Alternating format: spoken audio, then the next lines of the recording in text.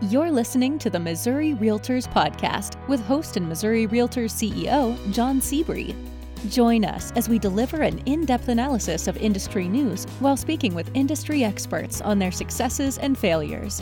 Along the way, we'll also share strategies and practices to help you become a more successful realtor. Hello, Missouri Realtors, and welcome back to the Missouri Realtors Podcast.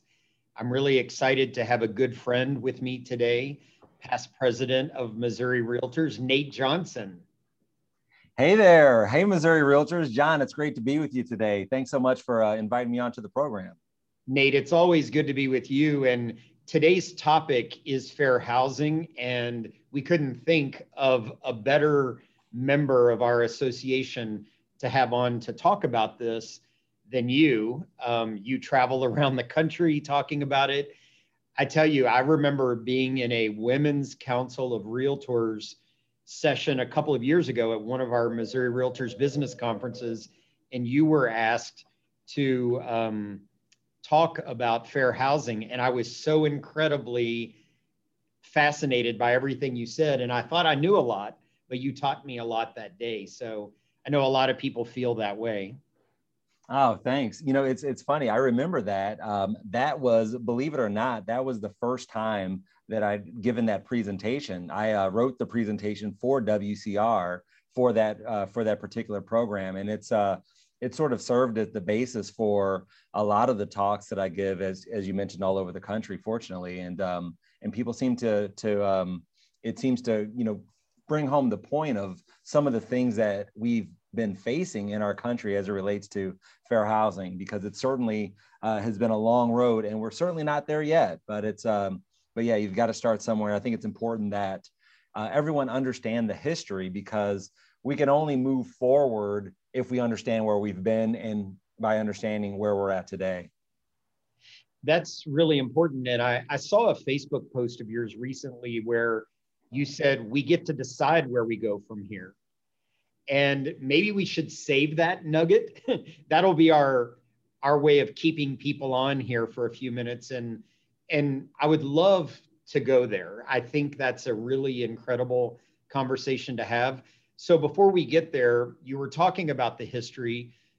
Why don't we hit just some of the highlights that every realtor should know? Sure. Well, if we go all the way back to 1866, I think that's the first real meaningful fair housing legislation, because at that time, what we had, we had our country was kind of at a crossroads where we were trying to figure out where we were going to be, what things looked like. And we had all the freed men and women who were formerly enslaved. They didn't have any rights, and it had to be decided what type of rights would they have. So it was in 1866 that Congress got together and they passed the Civil Rights, the Civil Rights Act of 1866, the Civil Rights Bill. And what it said is that such men, regardless of race or color and without regard of previous involuntary servitude or slavery, shall have the same rights to purchase, inherit, invest, lease, hold, occupy real property as do white citizens. So right there, it was codified in 1866 that everyone has the same rights to home ownership in our country. But as we know, there wasn't really any teeth to that legislation. So as a result, it didn't really have a tremendous impact within our society, because it was on paper and it was a law, but it didn't have any enforcement provisions. So as a result, not much really happened as a result. But it did kind of sort of lead us into the sort of next phase of what we had, because I think after that, our next real meaningful legislation was in 1934. 1934, we had the National Housing Act was passed, which created the FHA, the Federal Housing Administration, which of course made access to credit and home loans available for the majority of the country. Say the majority of the country, because it still wasn't quite available to African Americans and other minorities, because at that time, what we know from the 1930s up to about the mid 1950s, we saw less than 2% of FHA loans issued to African Americans and other minorities. So it was a program that was great for the sort of creating the middle class in our country, but it wasn't really there for everyone.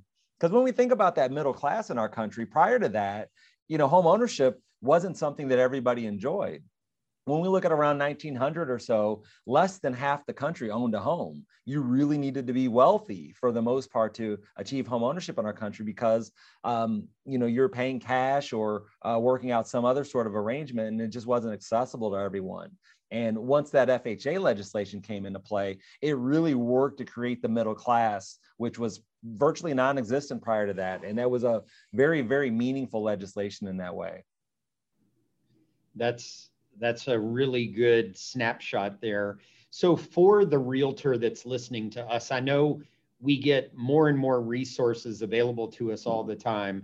The National Association of Realtors has great resources. Missouri Realtors has put together a new dedicated page on our website. But when realtors need to get educated, where do you suggest they go? That's a great question, John. So when, the National Association of Realtors has a robust website where they curate a lot of great information that's out there. They have reading lists on there as well. There is, the gamification with Fairhaven is available. You can learn about various course offerings that are taking place all around the country. And certainly most of those are virtual now. So you could attend a class, anywhere in the country right now, which is great.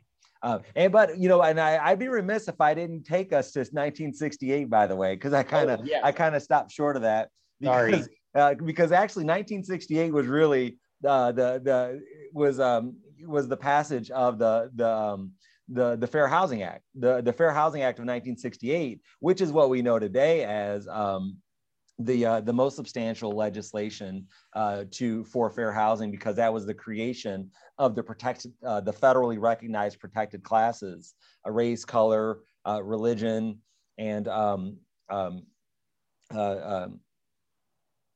my gosh, I'm drawing a blank all of a sudden here. So we've got race, color, religion, gender, national origin, familial status, and handicap. So those are our 7 protected classes that we have. And it was originally passed in 1968. It was amended in 1974 and amended once again in 1988. And that's where we sit today. So that was really the legislation that sort of brought us to kind of where we're at right now. And there were several Supreme Court cases and other types of case studies and case law that came in to sort of help to mold what we know today as our Fair Housing Act. Well, since you said you would be remiss if you didn't mention 1968, I would be remiss if I didn't mention 2018, which was the 50th anniversary of the Fair Housing Act, and you happened to be president of Missouri Realtors that year, and we did some pretty incredible things by honoring the 50th anniversary with our $50,000 in the 50th year grant program. And of course, we had Dr. Bernice King come to our April business conference and speak to us on the 50th anniversary as well, which was a pretty amazing experience that we all still remember and talk about. Yeah, absolutely. I just came across a picture of that from that event just the other day, and I was thinking about how powerful that was, that we were able to bring the daughter of Dr. King to St. Louis, to St. Charles, and to have Missouri Realtors be a part of that.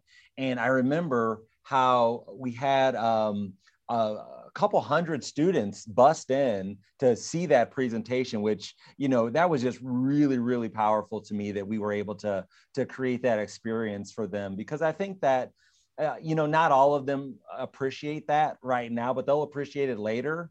And I think that many of them did appreciate it in the time and in the moment. And what I hope is that, what we created there could have been just enough spark for someone to take their advocacy to the next level. And I think that that's what's beautiful about what we do as realtors, is that we have that opportunity to create space in helping people achieve home ownership and their other real estate goals. We really create a space for them to become the best version of themselves in that way, which I think is just lovely and beautiful. Yeah. So it's that was a great program back in 2018. It was. I agree. And, I think oftentimes we try to create these comfortable experiences, and that's what we've been doing for years. But you pointed out last year, when so many crazy things were happening in our world, but especially our country, you pointed out that we need to have uncomfortable conversations. And I think it's something that's hard for many of us who think we're always doing the right thing and we're working to be inclusive and all that. But you really struck a nerve, you making the case that these uncomfortable conversations are what are going to take us to the next level. Can you talk about that a little bit more? Sure. What happens so often with us is that we get into our own silos and our own comfort zone. We hang out with people that look like us, that are, have similar backgrounds that we have, and we don't really step outside of that sort of, warm cup of complacency and really understand perspectives and experiences that exist for those that aren't like us. And this is, across the spectrum. And I mean, this isn't exclusive to Black and white. It's men and women. It's, various types of social economic backgrounds, different racial and ethnic characteristics. So it's all of that. And we all are guilty of that. We're all guilty of not stretching ourselves and expanding our networks to include people that have these rich, diverse backgrounds. Because when we do that, we really get a level of understanding that we're not going to gain otherwise. And one of the things that I would challenge us all to do is rethink how we build relationships. Because with that, we really have to be intentional about it. I've said it before, if we're not intentionally inclusive, then we're unintentionally exclusive. And what happens there is we tend to, when we're in a hiring position, we hire people that are like us. When we're out networking and we're in a room with 50 people, not right now, but in general, when we're in those rooms, we have a tendency to gravitate towards people that are more like us instead of seeking out someone who's different and starting a conversation. So what I would challenge us all to do is the next opportunity that we have, make sure that we are reaching out to someone who is not like us to have a conversation, because only then are we really going to get to that level of understanding that we really need to move our society forward. That's very powerful. I wanted to mention that last year you were an NAR officer, and it wasn't a year we were traveling a lot, but you probably met more realtors around the country just because of the virtual platforms we had. And last year I was the chairman of NAR's Association Executives Committee. And one thing we sent up to you leaders were new core standards that every local board must now include in their strategic plan, a focus on fair housing, diversity, equity, and inclusion. And that's a major step forward that we have now the 1,100 or however many local boards and associations we have in the country, adding those pieces into their strategic plan, very proactively adding those into their strategic plan. And that's going to create a lot more conversation as well, which is good. And that sort of leads me to our final thing that I wanted to mention. And I said it from the beginning, but you did something last year. You posted on Facebook about how we get to decide where we go from here. And why don't we sort of end on that note? Talk to us. I think a lot of what you've said fits into that, but to the realtor that's listening to us now, talk about how we get to decide where we go from here. Sure. We are, as I started to say, we are, we exist in a space, we've got a lot of power in our communities as realtors. And, we are, we're decision makers, we're community influencers, we're elected officials, we have the relationship with the elected officials and those that they appoint. So we really get to decide what it is that we want our communities to look like as we move forward and what our society looks like. And when we think about the division that we've seen, that's sort of plagued our country, since its inception, and it's come more to the forefront here recently over the last couple of years. When we look at that, we ask ourselves, is this what we want to be? Is this who we want to be as a nation? Is this the model that we want to set as being the leader of the world? Is that what we want to do? And I would argue, and I would hope that the answer to that question is no. But so often we make we take the stance that it's up to somebody else. It's up to somebody else to make the decision about what's going to happen and how we're going to move forward. But that's just not true. It's up to us. We get to decide where we're going to go from here and what we're going to do. And it's up to us to reach out and have those conversations, whether, it starts at that local individual level. It starts as someone reaching across the aisle to talk to somebody who thinks differently than they do. Talk to someone that thinks differently than you do. That way you're going to get to a level of understanding that you didn't have before. And only when we understand each other's differences are we able to provide solutions that are mutually beneficial, that are beneficial to the entire collective group. And that's what we're looking for, is the totality of the United States and our country, what's beneficial. And we can't think about what's beneficial for this group of people or that group of people. We've got to think about how it's going to benefit everyone. And what I believe is that a rising tide lifts all boats. We've spent a lot of our country with having a significant percentage of our population on the sideline because we've not given them opportunities to excel. And by giving everyone an opportunity to excel, what we create is a much more rich society. We don't take away anything from anyone. It's not a zero-sum game. There's enough opportunity for everyone. We just have to open the door and make sure that everyone has access to that opportunity.